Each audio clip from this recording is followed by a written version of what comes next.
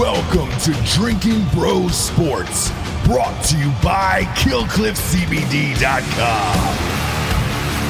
Sit back, relax, and grab a fucking drink. What is up? Welcome to the baseball show. It's the fucking playoffs, and we are here to talk about them. Remix. It's all right. I am your host, Rob Fox. As always, I am joined by Dan Holloway. We're here to talk some playoffs. I think the last time we did a show, it was pre-playoffs, correct? We were just kind of predicting. I think so. I think the play-in games had started, but not the actual playoffs. We can recap some things that have already happened. And there's a little breaking news first I want to talk about. Yeah. That's really interesting. It's weird is the word I would use. But give the news and then we'll talk about it. The St. Louis Cardinals have fired their manager, Mike Shildt, who has made the playoffs the last 3 years. Yeah. Took over interim in 2018, then made the playoffs in 19, 20, and this year in 21. So every year he's been the manager, they've made the playoffs. Yes. Now, I will grant that the last 2 years they made the playoffs were they were one of the expanded teams in 2020. They would not have made the playoffs in a normal year that year. And they were the lower-seeded wildcard team this year. So they were edging in. I think they had one division title. But they won their playoff games. Or play-in games, rather, right? No, they beat the Braves in 19, and then they lost the series to the Padres last year in 20 in the that first-round 3-game series. But they didn't. This year they won the play-in game, right? Against the Dodgers? I'm sorry, not this year. Was it last year that they won the play-in game, or was it the first year? 19? They won. So in 19, they beat the Braves in the NLDS. That was a normal year. Oh, that was before the play-in. You're right. Yeah, okay. Yeah. Interesting. But still, 3 years of the playoffs in a row and 90 wins this year. That's a 90-win team. That's not fucking bad. Yeah. And he was before he was the manager of the team, he was their third base coach, right? Yes, he's been with the organization or something like that for a minute. Yeah, he was an internal promotion. Actually, his trajectory was really similar to Brian Snickers. Interim guy within the organization that they kept on because the players liked him a lot. Cardinals GM John Mozeliak said the firing was because of a difference of philosophies, and apparently Shildt had no idea this was coming. Shildt was shocked when they told him. Well, I mean, it's probably the case that they have a guy that they think is going to be their guy in the future, and they think he's ready now to come in. Probably, right? Otherwise, you wouldn't fire somebody that had that kind of success unless there was something weird going on. And I think if something weird was going on, they wouldn't have left Shildt hanging. Part of the deal would be like a compensation package where he also shuts the fuck up, right? Which is not going to happen. I think he'll. I don't know what their difference of opinion is here. I mean, there's a lot of expectations in St. Louis to win games. They've had a good 20-year run or so of being successful in most years, at least to some degree. I would say probably the third most successful franchise of this century. Probably, yeah. Behind the Giants or behind the Red Sox and Giants. Yeah. Yeah, I mean, you could count the Dodgers now that they've actually got a chip, and if they win this year, they might. I would say they jump probably them, pass. Yeah. But yeah, I mean, they've had a pretty good run, and I don't know. It's weird. This is a weird one for me. It makes you think that they have somebody in line to take that job. I wonder if it isn't one of the other people, or one of the like Carlos Beltran, maybe, who's played in the or who lost his job in New York, but everybody else got their jobs back, right? Right. Like AJ Hinch is managing again, right? Detroit, I think. Detroit, and then fucking Cora didn't even switch teams. Right. He just took a year off. He's got a suspension for a year. So I wouldn't be surprised if you see Carlos Beltran or somebody like that in there. So one of the young guys that was a player in the 2000s that's now a manager candidate. I'm hearing Mozeliak said it would probably be an internal promotion. That is interesting. I would keep an eye on Carlos Beltran. He played there. For a smidge, yeah. Yeah, for a little bit, but he's got relationships on that team. I don't know who they're going to fucking... Is it Jose Oquendo or something? I mean, who? No, if it was going to be Oquendo, it would have already been Oquendo. You would think so, because Matheny jumped him, right? Yes, fully jumped him. You know what? You want to know what my theory on this is?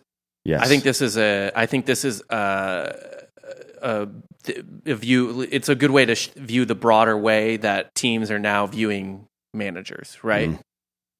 Mike Schilt made some bad decisions in the dugout analytically and honestly common sense in a lot of ways. Again, he's a good analog to Brian Snitker. And the most recent one was putting Reyes in that wild card game, right? In a really high leverage situation, and this guy had lost it in the second half. Yeah. I think this is. I think the Cardinals. I think Schilt was a stubborn guy, and I think he was like it was kind of similar to the Moneyball scene, right? Where he's like, "Line of cards mine." Philip Seymour Hoffman. He's like, "You with the players, line of cards mine." Blah blah blah blah. I think teams, unless it's a superstar manager, I think there are a lot of teams who want managers who either understand analytics or understand that they work for the front office. Maybe. I mean, it could be a battle between the two. Either way, though, I still got to wonder who the fuck it is that's going to come. I mean, they're not going to just put a fucking analytics monkey in there. Can I tell you the name of a guy I'm hearing a lot who I didn't think was real? Like I thought it was a meme. Mike Maddox might be a guy. The guy's name is Stubby Clapp. He's their first base coach, right? Stubby Clapp. I believe he's their first base coach. Yeah. Something like that. Yeah. He's a Canadian, too. Yes. Weird. He was a former AAA manager, so he's got managerial experience before at the highest level, or next to highest level. Played a little ball himself, including a brief stint with the Cardinals. Yeah, I could see that. It would be interesting to have a guy named Stubby as a manager because you're going to have to hear that a lot. Why is baseball the only sport that has these names? Scooter. It's like if I told you I was writing a screenplay about a 1940s baseball team and there was a guy named Stubby Clapp, you would be like, that's too on the nose. Like, let's dial it back a little bit. Yeah. Yeah, you're probably right about that. I'm looking at their other. Ben Johnson is their AAA manager in Memphis. He was a pretty decent ball player himself. Then there is I'm just looking at their minor league staff. Jose Leger, no, Roberto Esp. I don't know any of these other people. So the other thing that's interesting about this, by the way, is so the Cardinals have added pieces. There's actually a thing online the other day that was like fire Mozeliak because he's not doing enough. Yeah. And I was like, what do you mean not doing enough? He added Paul Goldschmidt and Nolan Arenado in the last like 3. Oh no, it wasn't Mozeliak. They were mad at the DeWitts. They were mad at the ownership for not spending enough money and shit when they've added Goldschmidt and Arenado in the last like 2 years. Yeah, it's stupid. That's a lot of money. Yeah, that's a lot of dumb shit. That's dumb shit to say. But here's the thing though. They did that. It's all these teams the last 3 years for the Cardinals have been pretty imperfect, right? Like they've added Goldschmidt and they've added Arenado and they've got Jack Flaherty, who's great. But they haven't been like elite teams at any point. And if anything, Schilt has been overperforming with these teams. Yeah, I would say even now they're not an elite team. No. The pitching staff is rough. And really rough. They've got some good top end talent, but they're not very deep either. Stubby, maybe. I think it's gonna be Stubby Clapp. I could see Stubby Clapp. I could see Ben Johnson, and I could even see Okendo if he's gonna commit to. I mean, he was very, very popular when he played there. Yeah, they still love him. Yeah, so I mean, if he's gonna fall in line and do stuff, Randy Nyman's another guy maybe, but I probably not. He's a guy that some people floated back in the day as a potential manager. I think that it's unlikely that Okendo continues to work for the organization if he doesn't get this job, right? Right. Like, why would you stay there if they pass you over twice? I don't know. This will be interesting to see how this plays out. You know, if they do go outside, another candidate who could be there, who's being floated for a couple jobs, who I don't want to see get these jobs, but he deserves it, is Ron Washington. Yeah, I mean, I don't know if he wants to take on a whole team at this point in his life. Was he like 75 fucking years old? He said he's willing to take a managerial job again. Well, maybe he should take the fucking Braves. Honestly, I would much rather have Ron Washington in charge of that team than Brian Snitker. Brian Snitker is an imbecile. He's a terrible baseball coach. I saw Washington make some real bad choices in that 2011 World Series up close and personal. 11 and 12, right? Yeah. Yeah, he was our 10 and 11. The Rangers lost 2 in a row, didn't they? It was 11 and 12. Yeah, they what are you going to do? Or no, it was 10-11. The Tigers lost in 12. Sorry. Yeah, like I saw. Obviously, I've told you this before on the show, and I really enjoyed your reaction to it. How he left Nelly Cruz in right field so that Cruz could celebrate the World Series, and then Freese hit that triple over his head. Yeah, it's really stupid. And then Washington in Game 7, early in the game. I hate doing this under all but the absolute worst circumstances, and this did not qualify for that. I hate walking the bases loaded, especially if you don't have an ace pitcher on the mound. Yeah. And he did that, and then what happened? They walked home the next run. Yeah. Look, you're not going to get a guy that manages a staff well in Atlanta. Just not in the cards. Yeah. It's never been the case. Freddie Gonzalez was shit at it. Brian Snitker is now shit at it. Bobby Cox was shit at it longer than anybody. And I don't expect you're going to get anybody that's actually good at it now. At least Ron Washington is fucking funny. He'll do some cocaine. And you will probably get your infield defense improved by like 20 runs saved. Yeah, if they can even accomplish that. I mean, Albies can pay more attention, but the other 3 guys are pretty goddamn good if you're talking about the Braves. But yeah, anywhere else, he definitely focuses on that stuff. I mean, I don't think Riley makes that defensive jump without Ron Washington there. No, definitely not. I mean, he's a great infield coach. He taught Chris Pratt how to play infield. Yeah. For Christ's sake, come on. Yeah, that's weird. We'll see what happens. But yeah, we'll see what happens. Let's get into the shit. Well, we can kind of recap the Braves series, and maybe I'm being too harsh on Snitker since he finally did what I've been begging him to do, which is when you've got the other team on the ropes, you put your fucking best guy in there, whomever it happens to be. Now, it didn't work out that way necessarily because he was out in the 4th inning, right? Yes, he went through like 3 and a third. I think, yeah, but fucking worked in some regards, right? You know, in a clinching game, when you're putting a guy back out on short rest, you'll take a third of a game. Yeah, right.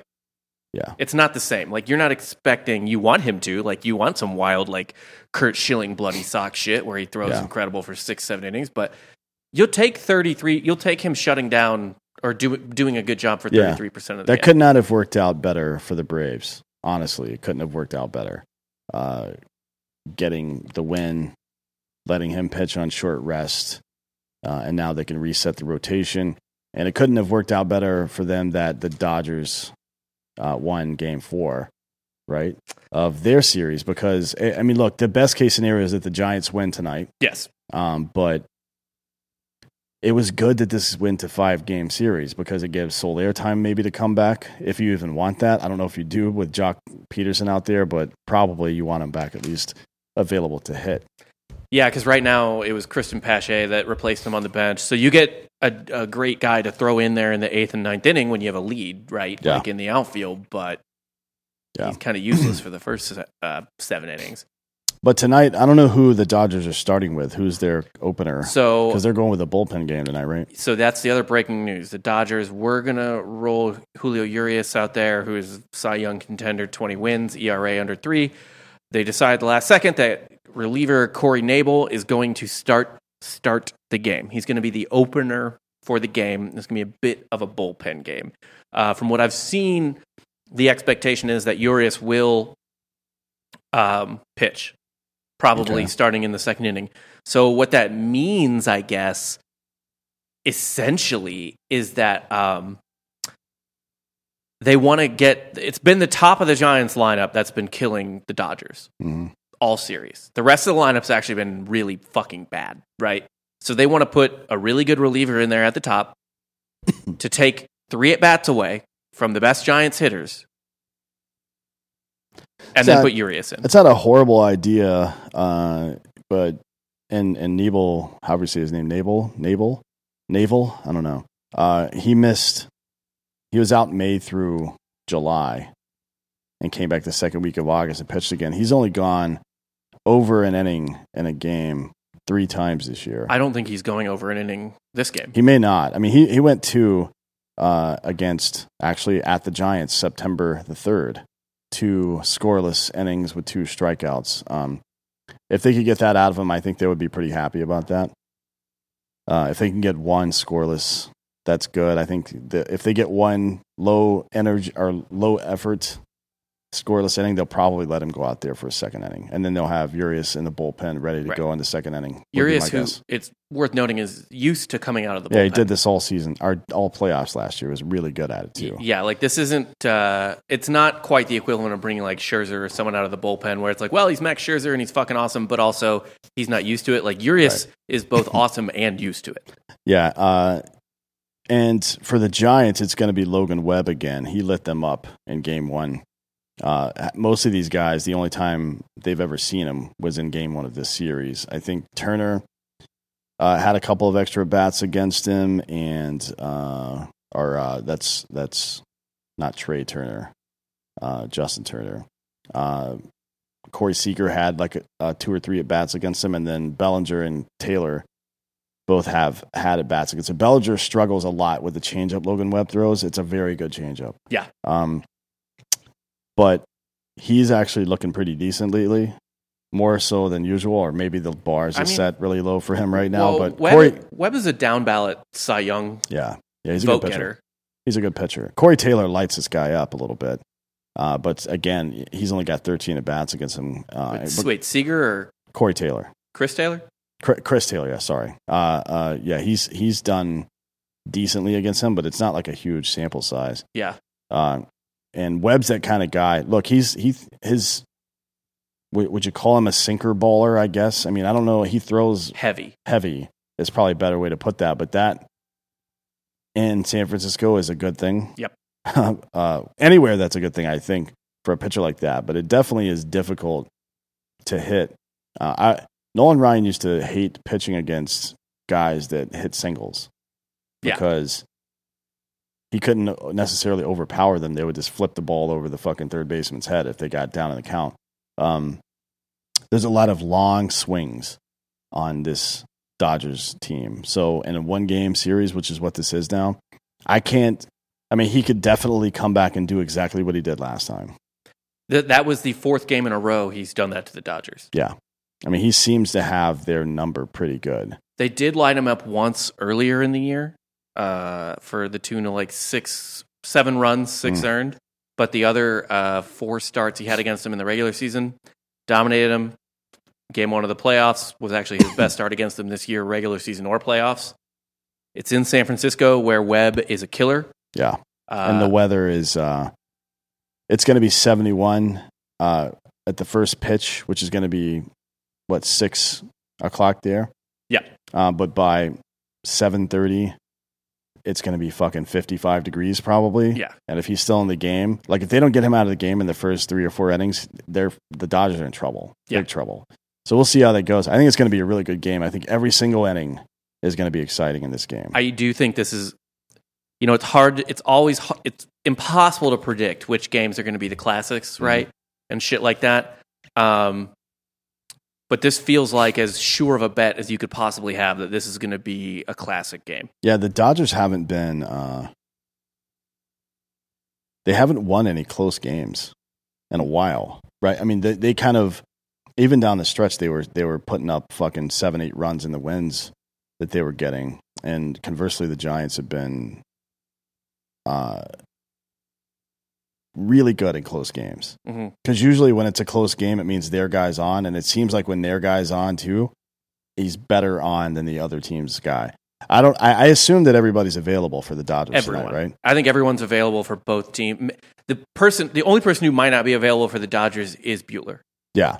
But don't be surprised if you see Max Scherzer come out of the bullpen, 100%. Urias, and if you get 2 innings out of Nabel and you get 4 out of Urias, and you're going into the 7th inning, and you have a 3-inning ball game left with Max Scherzer. Look, that's not a bad situation to be in, but that's a lot of assumption. Yeah, it's a lot of assumption going on. The Giants have scored 9 runs in 4 games. That's more than Milwaukee, but that's not exactly a fucking offense on fire, is it? No. No, in fact, so Chris Bryant, Buster Posey, and Brandon Crawford. Bryant's hitting like 420 something. And those are the people you would expect to be. Those are their best hitters. Yes, right. The three best hitters have delivered. Yeah. The rest of the lineup is awful. You usually don't win playoff series like that, though. I mean, I don't know what Evan Longoria has been doing. He's been hitting one and change. He's got like 2 hits in 8, 6, 12. He did hit the game-winning home run, though. He's 2 of 18, so he's 1 of 9. That's 111. But he won game 3. Yeah, for sure. When it mattered, he got the one run. He got the home run when the wind wasn't blowing in the wrong direction, I guess. No, when it was. When it wasn't blowing in the wrong direction is what I said. Well, it was the wrong direction for the Dodgers, I guess, right? Because they're who is it that hit that ball for the Dodgers? Gavin Lux. Yeah, Lux crushed that ball. Yeah. No. Longoria said after the game, he's like, I hit that so hard and it barely went out. If it didn't go out, I would have quit baseball. Well, he's hit some big home runs in his career. You'd expect a guy like that to be ready for the moment. But they haven't gotten much out of the rest of that lineup. I mean, I don't know what you'd expect out of Mike Yastrzemski, A little bit. I mean, he's a 25 home run guy, but his rate stats are not great. Right. So this kind of play, who do you think wins tonight before we get into why all of that? Because that kind of does bleed into our next topic. If I had to, just think about it from a statistical analysis. Nabel should be able to, there's a better chance that Nabel has a good 2 innings and Urias has a good 4 innings and whomever else has a good 3 innings combined.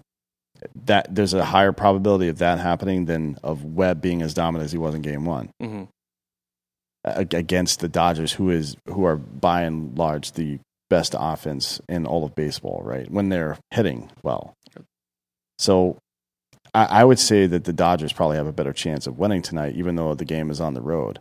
They did move to plus money after the bullpen game was announced.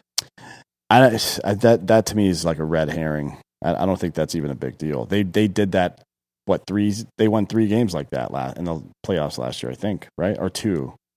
I don't recall off the top of my head. They had a play like I guess the Urias one wasn't a bullpen game, but it effectively became one, right? He wasn't like a starter for them last year. Between him and Dustin May last year, Dave Roberts has a lot of experience in managing this type of game where pitching is all over the place, and he's made very good decisions, and it's worked out for them last year. So I think that's a pretty good roadmap. I think in a game like this where it's going to come down to something like that, they probably have the advantage. By the way, Dave Roberts, to speak to that point, by the way, Dave Roberts is definitely the type of manager who can do whatever he wants. But to go back to the Schilt thing, he makes good decisions, so there's a certain amount of compliance to Dave Roberts. You know what I mean? Like with front offices. If it's working, they're not going to come tell you to stop. But also, though, he cooperates with the front office, right? Comply is not the right word. He cooperates. Yeah.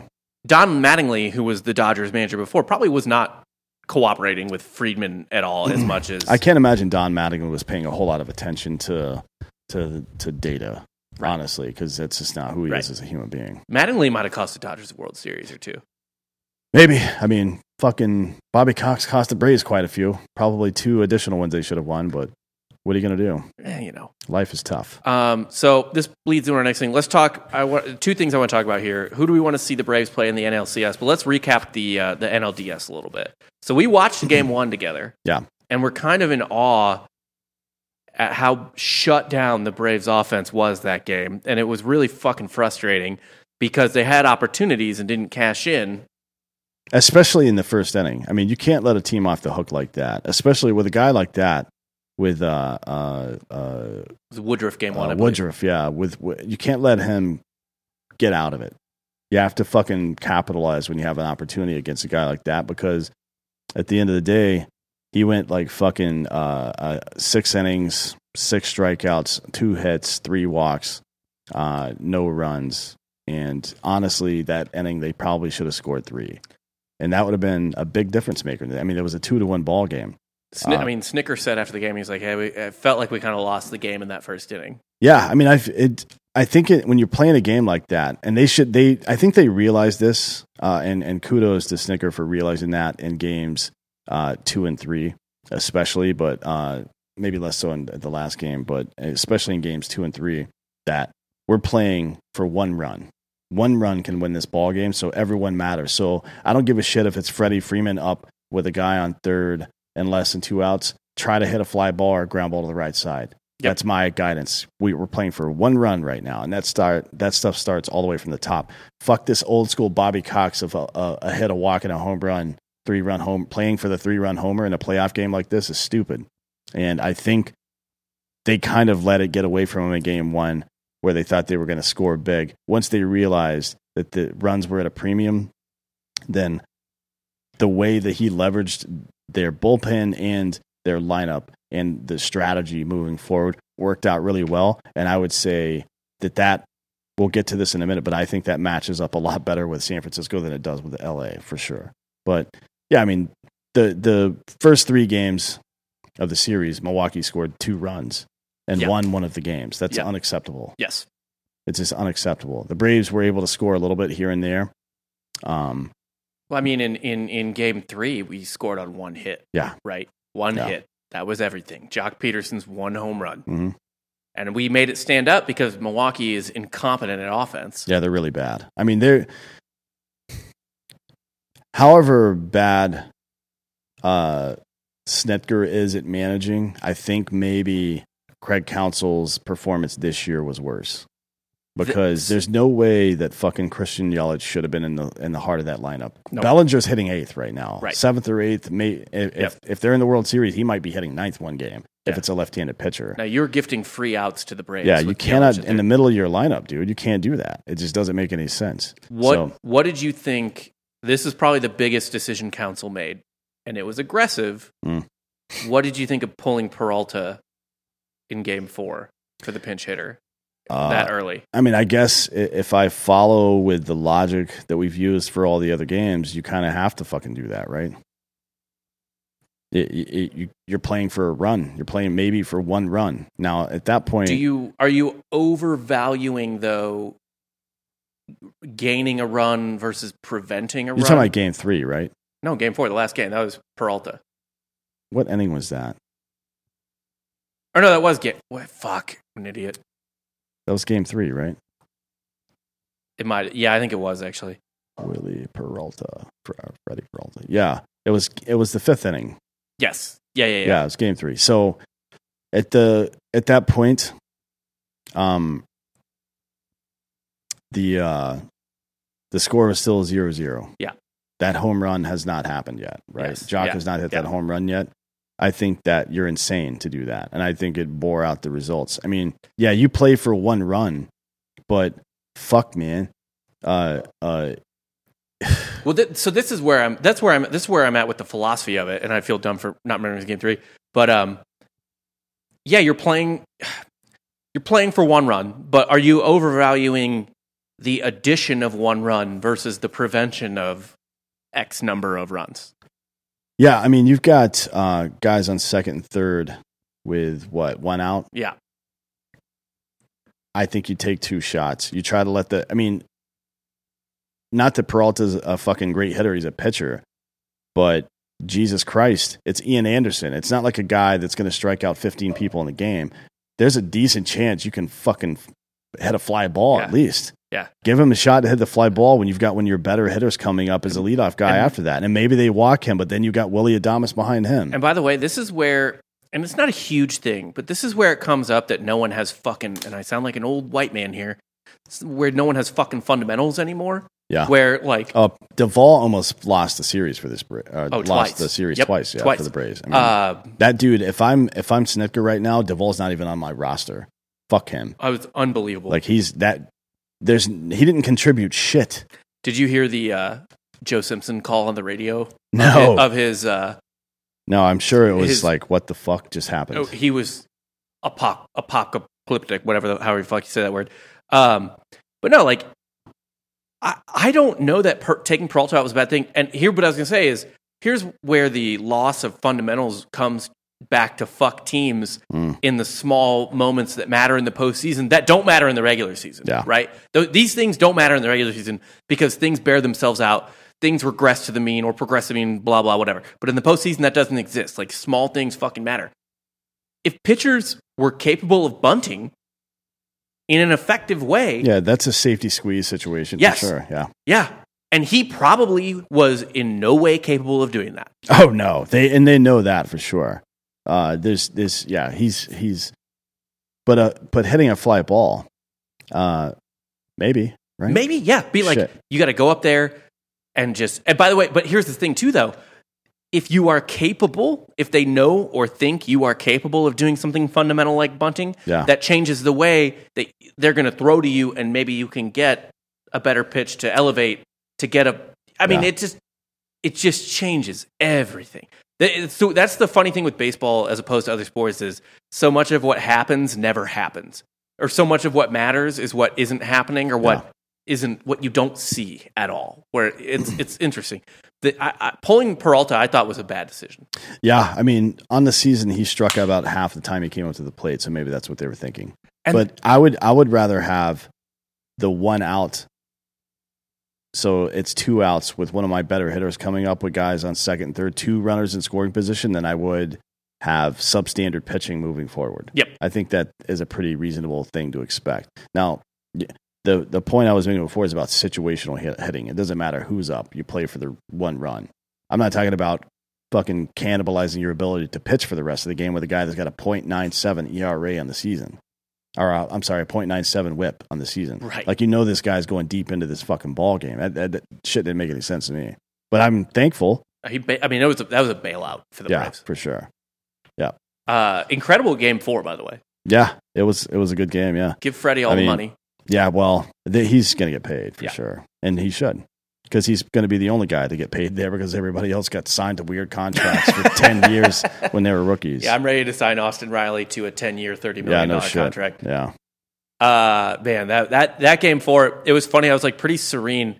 I really enjoy playing teams where I don't hate the other team. Yeah. You know what I mean? Like, I don't hate the Brewers. I fucking hate the Cardinals. I hate the Dodgers. I don't hate the Brewers. So I was like, I was getting annoyed maybe at the Braves sometimes, but I was like, all right, it's fine. I kind of hate Rowdy Tellez's fat ass now. Yeah, he can hit, though. Oh, that guy can bomb some balls. Real quick, let's get into some ads. When you're betting, it is just as important where you bet as who you bet on, and that's why we always tell people to bet MyBookie. You need to go to MyBookie.com and bet there. Take the easy win, pat yourself on the back, and, go to MyBookie.com and bet there, whether it's on the NFL, tonight's Dodgers-Giants game, or anything else. The rest of the MLB playoffs, college football, that's where I do most of my betting, to be honest. Even though I love baseball, I prefer betting on college football. Whatever you need to bet on, MyBookie has it. They will even let you bet on random celebrity events and all kinds of crap like that. MyBookie is the place to put your money to bet on things. I don't know what else to tell you. It's the best place to bet in the world. So do not miss out on winning season. Head to MyBookie and use the promo code DrinkinBros, and you'll get double your first deposit. That's promo code DrinkinBros, and you can double your funds to double your winnings. Bet anything, anytime, anywhere with MyBookie. Next up, we've got Kill Cliff CBD. They are our favorite drinks in the world, whether it's the CBD or the energy drinks. Both are great. Developed by a Navy SEAL. Joe Rogan has a flavor. It's called the Flamin' Joe. It's like a spicy pineapple situation. That's in both CBD and Ignite, which is their energy drinks. Kill Cliff is, like I said, we drink it all the time here. I mostly do the energy drinks. A lot of people do the CBD as well. I have those sometimes, but I do like the energy. I do drink the energy drinks more. But the CBD stuff, whatever you want, it is all 20% off right now. If you use the promo code DrinkinBros, you'll get 20% off. Go to killcliff.com, use the promo code DrinkinBros. That's 20% off all drinks and apparel. So if you want some CBD flavors like the aforementioned Flamin' Joe or Mango Tango or Orange Kush, the GOAT, which is the grapest of all time, Strawberry Days, just want a variety pack of the CBD. If you're into CBD drinks, get that. And then, like I said, the energy drinks, the Ignite, they're awesome too. They are what I usually drink the most of because they're great for hangovers and they don't give you the jitters. 20 calories per can, B vitamins, electrolytes, naturally flavored. They're just fantastic. I really like the cherry limeade and the tropical thunder. I've actually just gotten into. It's funny. Like sometimes we'll run out of the flavors I like, and then I'll just grab another one. We're like, well, fuck it, I just need a Kill Cliff, and I'm like, oh fuck, this flavor's good too. It didn't necessarily sound appetizing or as appetizing to me as the other ones. And then I drink it, and I'm like, fuck, it's also really good. Again, Kill Cliff is the best. So go to killcliff.com and use the promo code DrinkinBros to get 20% off. That is KILLCLIFF.com. Use the promo code Drinking Bros and take 20% off of any type of drink and their apparel. Killcliff is dope. Don't know what else to tell you. Last but not least, we got GhostBed. They're our pillar advertiser. They're always with us. Best beds in the world. We have one in the studio. Delco Dan sleeps on one. They're offering this great stuff right now. Oh, by the way, they're also made in the USA, and you can try them out 101 nights for free. They have a 20-year warranty. All that fun shit. But yeah, they're offering 2 amazing deals right now. You can get 40% off if you do a bundle deal. That's where you pick one of their 4 mattresses, then do it with the adjustable base, and then you can add on whatever you want from there, like a cooling pillow or sheet, or the GhostBed mattress topper, which is essentially you can put it on your GhostBed, or you can turn a non-GhostBed mattress into a GhostBed. All that shit's great. You get 40% off when you bundle all of that together, but you have to have the one of the mattresses and the adjustable base in there. Or if you just want to shop more a la carte, you can get 30% off their cooling pillows, or their sheets, or a mattress, or any combination of those that isn't the aforementioned kind of prefixed combo. You just go to ghostbed.com/Drinking Bros and you use the code Drinking Bros to get 30% off if you want to do the a la carte. If you want to do the bundle, it's 40% off, and you just do the bundle situation. These mattresses, you can finance them if you want. $35 a month, 0 down, 0% financing. Your credit does not need to be sterling at all. Again, that's ghostbed.com/Drinking Bros. So that brings us to the next thing. The Braves advance after an incredible Game 4, Freddie Freeman's heroics, so on and so forth. Who would you rather see the Braves play? To be honest, there's part of me that would rather see them play the Giants because I think the matchup is better. But what I don't want to hear next season is if somehow the Braves are able to pull out that series that they only won because it was the Giants. You know what I mean? I like to see the best teams on the field. Now, it's not that, because Trevor Bauer's not on the Dodgers, and he would have been better than whomever their 4th starter was, probably, right? Yeah. And Acuna's gone, and Soler may not make it back. They have to be 100% certain he's going to be able to play the majority of those games, and it could be only 4, so at least 4 of the games. To put him on the roster, you got to think that's a good strategy to have. If they're not certain of that, he may not make the roster, so you may be dealing with Christian Pache. I forget how it is this year, but is there a taxi squad situation? There might be for that reason. But I don't know if you can be if do they put him in the taxi squad and have Pache on the roster, and then whenever he tests negative, flip him, or is that allowed? Yeah, right. Does Pache have to go out because of COVID? Right, so do they infect him on purpose? And if you put Soler on there and you have to remove him because he still is still positive for COVID, you probably can't put him back after he comes back, right? So I don't know what they're going to do there, to be honest. But I want to see them play. I would like to see them play the Dodgers and win, because that's who beat the Braves last year, and I don't think they should have lost that series. They shouldn't have. We would have the Braves would have home field advantage against the Dodgers. I don't think that really matters. I don't either. It certainly doesn't. The Dodgers don't give a fuck where they're playing. They do. They fucking do not. I think home field advantage is at its most overrated in baseball as opposed to all other sports. Well, you get the last at bat, but how many times does that come into play? You know what I mean? Right. I would say not as much. Yeah. I mean, so the last at bat's important because you get the walk-offs, blah, blah, blah. But here's the other thing. That people, and there's probably some actual stats to bear this out that I'm just kind of shitting on with my gut instinct or whatever. But the second worst thing to getting walked off is getting scored on at the top of the first. Yeah. Right? Those are the 2 worst places to be scored on. Obviously, bottom of the 9th is the worst, presumably because they're probably winning the game, unless you're blowing them out or something like that. Right. Or honestly, statistically, it might be worse to get scored on in the top of the first, because your percentages, your win probability drops. It definitely changes the way you play moving forward, which is obviously you want to fight the enemy on your terms, not theirs. But you're probably right about that. So it brings a lot of interesting things into perspective there. I think that home field advantage probably won't make a big dent on either one of the potential matchups, honestly. So if I have to choose between them, I mean, if I just want the Braves to win, I think they have a better shot against the Giants. But a lot of people have thought that this year, and they've been wrong. Right. I mean, so the last 4 years, this iteration of the Braves team has been in the playoffs the last 4 years, right? 18, 19, 20, 21. Can you remember a single series?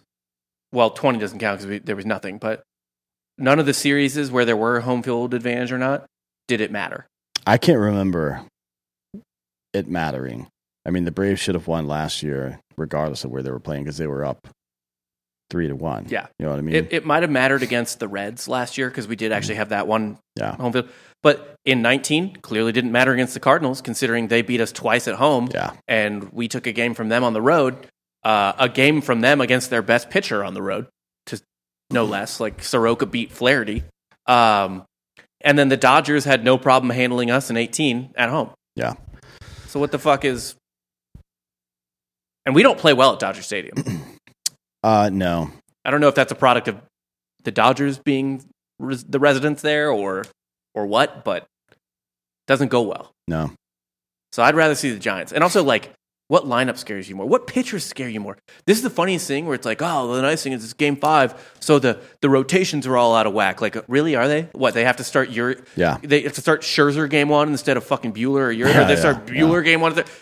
They have 3 Cy Young contenders. It's like 90s Braves shit. Yeah.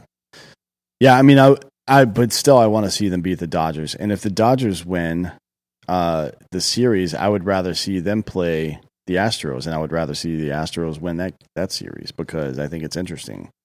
I think it's people have all these fundamentalist opinions about their sports teams, and they get worse when weird shit happens, like with the Astros cheating to win.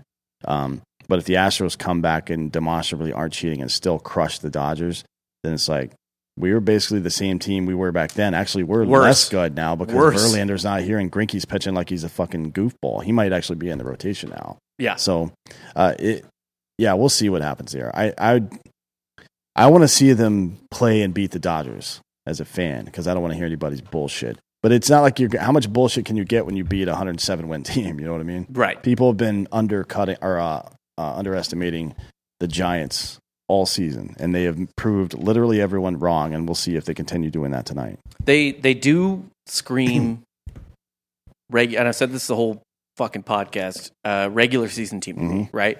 So I don't care how many games they won. I don't care about I don't care about any of that. I look at that lineup, I look at that roster, I look at that bullpen, and I'm like, I prefer it. I prefer it to the Dodgers. I just don't care. Yeah. I could be dumb about that. Whatever. If I had to make a pick on this game tonight, I think the Dodgers win. I think the Dodgers pull their shit, and I think they win. The only time the Dodgers have choked prior to the World Series recently was to the Nats. And the Nats were a much better team than the Giants are, in my opinion. The Nats team that won the World Series in 19. Yeah, they were good. But speaking of the Astros, we got that next.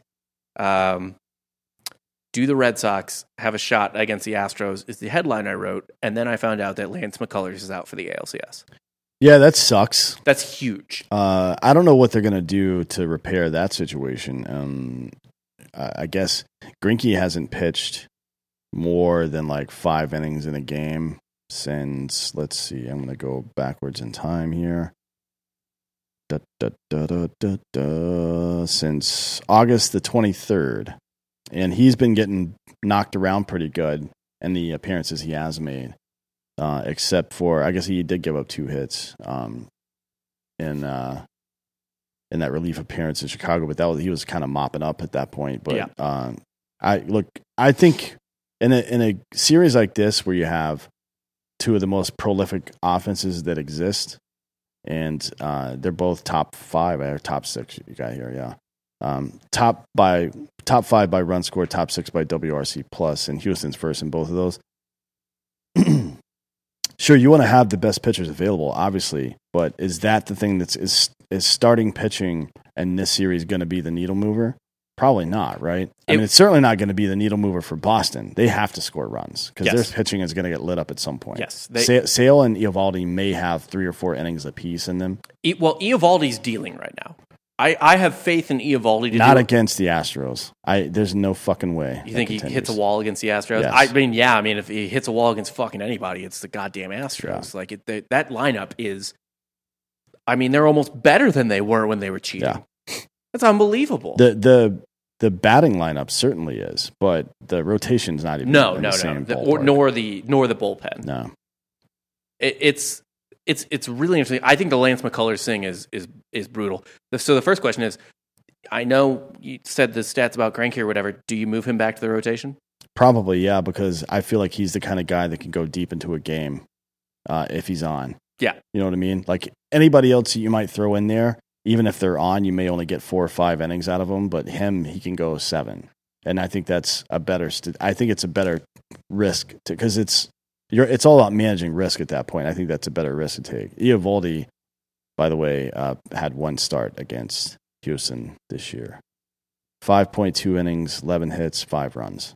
Okay. We'll see if that carries over. I don't know.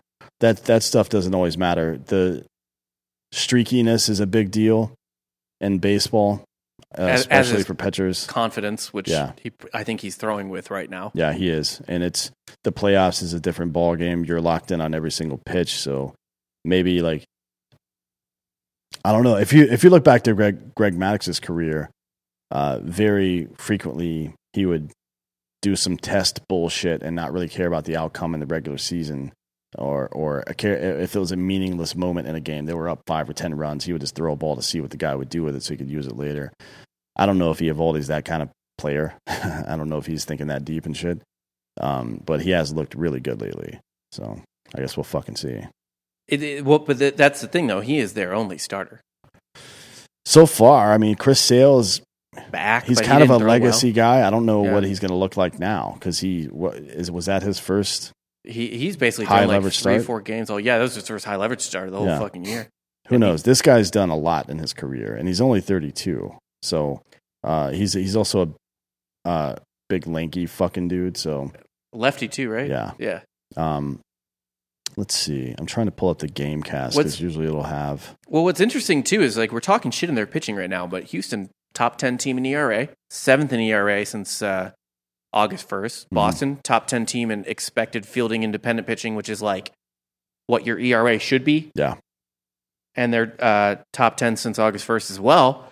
They both have mediocre bullpens by WHIP, but both bullpens have been in the bottom half of the league in the ERA again since August 1st, since the trade deadline, basically, right? Yeah. So they both have like these. Their pitching is like schizophrenic, right? It's all over the place. It's scattered. I guess maybe.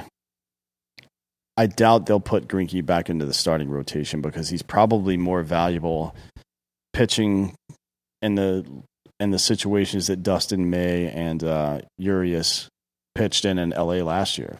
Like, you don't want to bring in Greinke, have him go a hard 5 and their great 5 innings and then turn it over to an incompetent bullpen. I would much rather go with whomever the fucking starter is, and if they happen to get it to that point where Greinke can come in and make a difference, let him come in and make a difference then. That might be what the guys are thinking right now. I don't know. We'll see. We'll know tomorrow. Yeah, but I mean, fuck. Like, Valdez has been good. Luis Garcia, good. He's been good. Like, they've gotten solid dudes, but like you're talking like, so McCullers is out. So your number 1 and 2 now are Valdez and Garcia. Urquidy, 3 ERA and 3. Like, it's all guys ERAs in the 3. So what you're talking about is the 4th starter here with Greinke. So what do you want? Do you want Jake Odorizzi, who, he's been okay? Like, I would rather have Greinke as my middle guy, available for any game as my middle guy, than I would as a 4th starter, to be honest. Okay. That's how I feel about it. But I mean, he wouldn't be a 4th starter in this scenario because you're not going with all of those guys ahead of him, right? In a 7-game series, you go with 4 guys typically. Yeah, but why do we think that? That logic is based on a time when pitchers went 6 to 8 innings in those games. Now they go 3 to 4. So bringing a guy back on quote unquote short rest after 3 days when he only threw like fucking 85 pitches, who gives a shit about that? Right. Like, that's not comparable. But who the fuck knows? It's going to be interesting. A lot of runs are going to get scored. These are 2 fucking very good hitting teams and very hitter-friendly ballparks. So I'm excited to watch the series. I think it's going to be really fun. Man, I mean, there's a lot of dudes uppercutting towards left field. Both have real short porches in left field. I mean, it's not necessarily a porch in Boston, but both really short outfields in left. What's your prediction for this series? It's hard to bet against Houston's offense. I mean, McCullers is out for the whole series. Yeah. Fuck, is he out for the season? No, they just think he's gone for the series. It's serious. So it's there's no plan on him playing right now. And Houston has home field advantage. Have they announced their roster? Is he officially not on the roster? I'll double check that, but I mean, like, it's ESPN says they're not counting him out yet. But after the MRI, they said it didn't look great. I think it said he's still being examined. They probably they don't have to submit their roster until tomorrow, probably. Yeah, it's still TBD on McCullers Jr. Supposedly, Jake Odorizzi could be a roster option. So he wasn't even on the roster. Yeah, that's rough. I mean, that's their only elite starting pitcher. It's tightness in the forearm, which is usually not good, especially for a guy who throws like nothing but curveballs. Yeah, I feel like you would want your arm to not be all fucked up. Let's assume McCullers isn't there because it doesn't sound good. And even if he's back, he could still be hurt. You don't know. Don't fucking know how effective he's going to be. I think even without him, they probably have a rotation commensurate with Boston because Boston's rotation sucks. Yes, and a better offense. So why not? I would not bring him back, and I still think Houston will win this series. How many games? 5 games. 5 games? Yeah. So I think Houston's going to light them up, to be honest. Boston, do you remember like 2 weeks ago, we were like, oh, Boston's not going to make the playoffs. We knew they were frauds the whole time. Boston's kind of like a shittier version of the Giants, right? Where it's like, how is this team competing?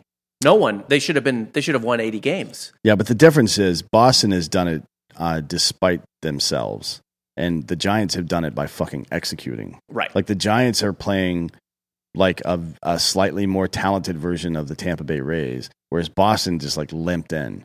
And yeah, they won that series, but man, you can't keep that shit up forever. I think they're fucking done. What do you think about that? Or what do you think about that ground rule double? By the way, that kind of won them that game 3. I don't know. It's a weird fucking rule. It's a weird rule, yeah, but it's a weird rule. I think it would be a lot cooler if Tampa would change the roof so it fucking lit up like a pinball machine when you hit it. Right. At least that would be entertaining. Yeah. This whole, like, the umpires have to come together and figure out what the fuck just happened when we all watch something happen. Yeah. There's no dispute over what happened. The ball hit a certain area and then it came down. Like, fuck, man. Can't you just fix the fucking roof? Yeah. This doesn't happen anywhere else. I don't think that's a load-bearing ring. The only place I ever remember any shit like this happening was in the Metrodome, right? And in Minneapolis, or Minnesota, rather. Yeah, I think so. Like every now and again, the ball would hit something. No. It wasn't the Metrodome. Kingdome. Kingdome, that's right. Yeah, it was a Kingdome. In Seattle. Like, fucking get rid of this stupid bullshit. Yeah, the Metrodome had a good, like, really pillowy roof. Yeah. That didn't fuck with it for whatever reason. But if every now and again, because of the way you built your building, there's some weird ass shit like that, I feel like they should treat it the same way they treat COVID and football. If your guys aren't vaccinated and something weird happens because of your incompetence, at least according to them, that's their incompetence, then you fucking forfeit the game. Yeah. So if a ball gets hit and it hits the roof somewhere like that, if it's the opposing team, it's a home run. If it's Tampa Bay, it's an out. Fix your fucking stadium, asshole. Jesus Christ, man. What the fuck are we doing here? That's some like little league bullshit. Like, hey, if you hit it over there, it's out of play. Like, no, that's in play, bitch. That's how the game works. You don't get to change the rules because your fucking construction team couldn't figure it out. God damn it. That shit is irritating. Nobody gives a fuck about baseball in Tampa Bay anyways, except for the people that play on the team. It was bizarre. It is always bizarre to see that stadium with 30,000 people in it. Yeah, it's weird. Because it never happens. Except for a couple games a year. It'd be like the Miami Marlins selling out. I kind of like Houston in... I think 5 is the right number, to be honest. I think... I would be surprised if I wouldn't be surprised if it went 6. I would be shocked if it went 7. Yeah. I mean, that would be weird. That would mean that Boston was probably leading at some point in the series because I seriously doubt they're going to get ahead. And I think Houston will probably win the first 2 games at home, right? My guess is that we kind of get a smoke screen of it being a series, right? Where they maybe split in Houston. Eovaldi stays hot, steals a game, whatever, and then Houston just locks in and fucks him up for the rest of the games. You could, I could see that happening. Maybe. I mean, but honestly, I think Dusty Baker's kind of on a mission right now. This is his. It's a good opportunity for him. Oh yeah. I don't know that you're gonna. I don't know that he's gonna let up off the gas. I mean, he also, by the way, doesn't have a ring.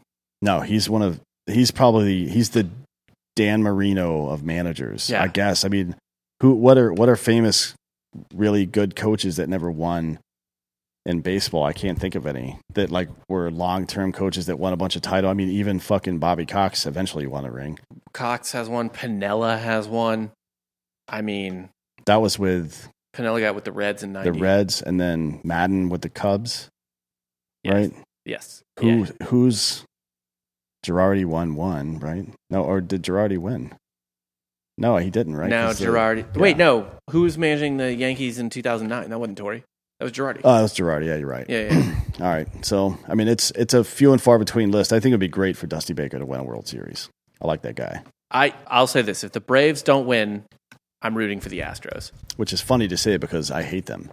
Do you hate the Astros? Yeah. I think cheating is a charming part of the game of baseball. I think sign stealing is, but not using tech. That's weird. Yeah, I mean that's like fair. If they had a guy out in the stands with a pair of binoculars and he was fucking doing sign language or some shit, that would be hilarious to be. And I think it should be legal, by the way. Yeah. But whatever. So there's one other story I want to tell you about. I don't know if you have anything else, but I'll tell you about this first. I don't know if you saw this the other day, but when the Braves beat the Brewers, Ronald Acuna Jr. was not in the dugout or in the stadium, unfortunately, still recuperating from his ACL tear. He was at home, though, and live streaming himself on Instagram watching the game. And he doesn't really speak English well, except for that random time where he said like 2 words in English perfectly, I think to fuck with everyone. Yeah.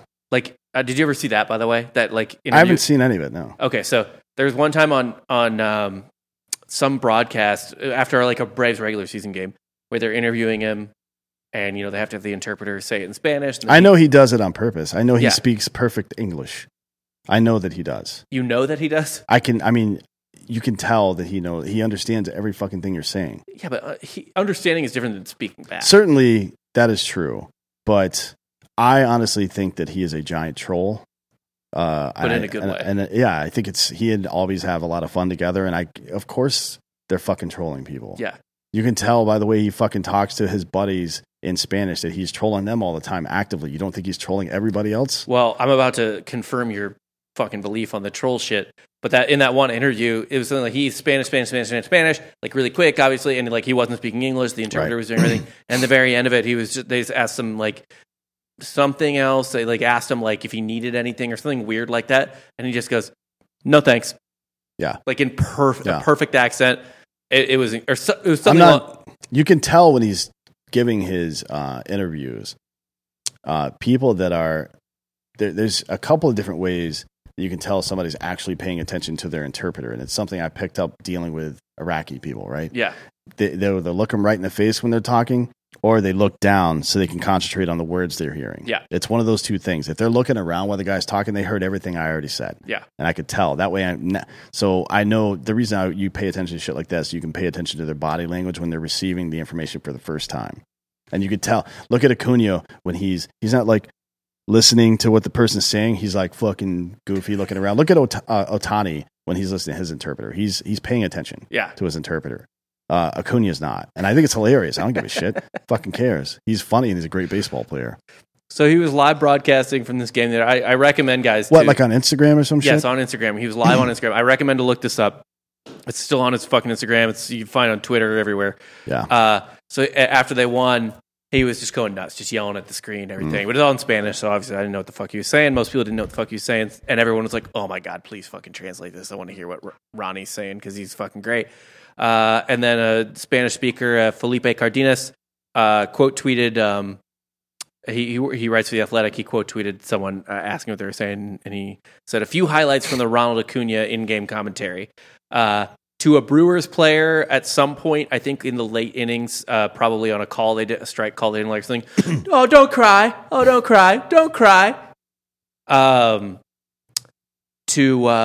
think it was after Freddie Freeman hit the home run. Yeah, we're up. Send them to Cancun for vacation. And then at some point in the ninth, I assume while Will Smith was pitching, hold up, I'm nervous, I'm not even playing. And then after the final out, fuck yeah, go home. So it's a good representation of, you see him on the not on the sideline, but whenever he pops out of the dugout, it's just screaming at people and shit when he is playing or is in the dugout. That's, I guess, what he's yelling at people. Well, good for him. It seems like he's having a fun time, even though he's not able to play. It's unfortunate. Hopefully this isn't the one World Series they get to or win during his career, because that would suck. I mean, that's happened to other people. If it weren't for the 2006 win, Wainwright wouldn't have had a real ring, right? Yeah, because he wasn't in the 11 World. He was out for the 11 World Series. Yeah, he was out for that. So that would suck. Even Chipper's ring is legit, but it sucks that it was in his first year. Yeah, I mean, look, I think they probably would have won in 2004 too, though, to be honest, if there had been a World Series. The other team that was really... 94, yeah. The other team that was really dominating was the Giants. Matt Williams had like 42 home runs at the break or some shit like that. Right. They were rolling, but they didn't have Maddox, Smoltz, and Glavine either, right? Right.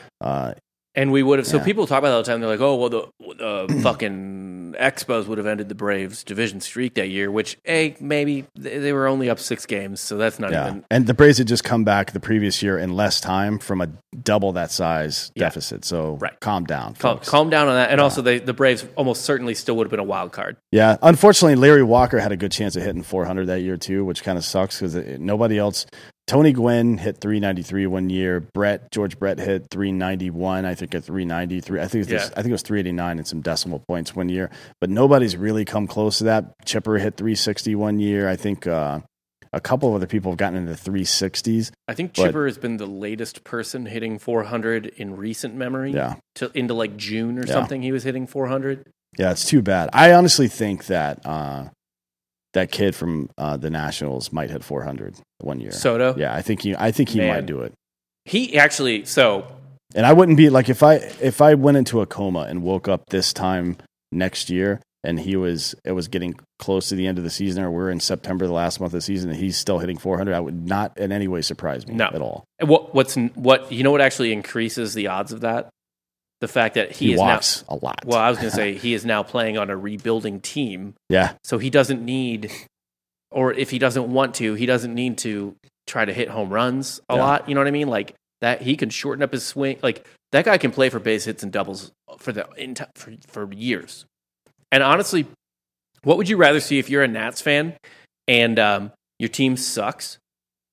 Would you rather see Soto hit 35 homers a year, or would you rather see him hit 20 homers a year and try to chase 400? I mean, I would like to see him in any season hit 400, right? Regardless of the situation, because if he's hitting if his batting average is 400, that dude's OPS, even if he's not hitting a lot of home runs, is going to be like 1,200. Oh, you know what I mean? Because he walks all the time too. He's got a 400 plus on base percentage every single year. He might actually beat a Barry Bonds on base percentage if he hits 400. He's not going to get walked with the bases loaded. Barry Bonds walked like 225 times that season, right? Yeah. I think that. I don't know about that. But Bonds on base percentage was mostly walks. Like he was hitting 270-ish, something like that. So if Soto even has like his normal 400 on base percentage and hits 400, 232 walks. God damn, dude. And yeah, he hits he hits 362 that year. Bonds did. Oh, god damn. Yeah, and then he had 609 OBP. His OPS was 1422. That's fucking obscene. But I mean, so that year he hit 73 home runs, 137 RBI, 328 batting average. The next year, 370 batting average, and he walked 198 times. I feel like we all knew what was happening here, right? Because he was 35 to 39 during this period, and he was averaging 52 home runs, 109 RBI, hitting 340 with a 535 on base percentage. Right. During that time, nobody thought that was real, right? People don't understand though. Like, even with steroids, that's insane. Yeah. That's like it's the equivalent of like giving Captain America PCP. Yeah. Well, we should probably look into that. You know what I mean? Like, he's still, even without the steroids, he's still elite. But like, you give him the PCP and he's just ripping the Red Skull's skull through his asshole. That's what should have happened. Yes. Yeah, it's too bad that Barry Bonds had to do that stuff because his career would have been pretty impressive. I mean, it is, but either way. Either way. That's all I got. Yeah, we'll see what happens with the Dodgers and Giants tonight. I think the Dodgers will probably win, but I think it's going to be a hell of a game. We'll see. We'll see. Pay attention to that Tampa Bay game, too.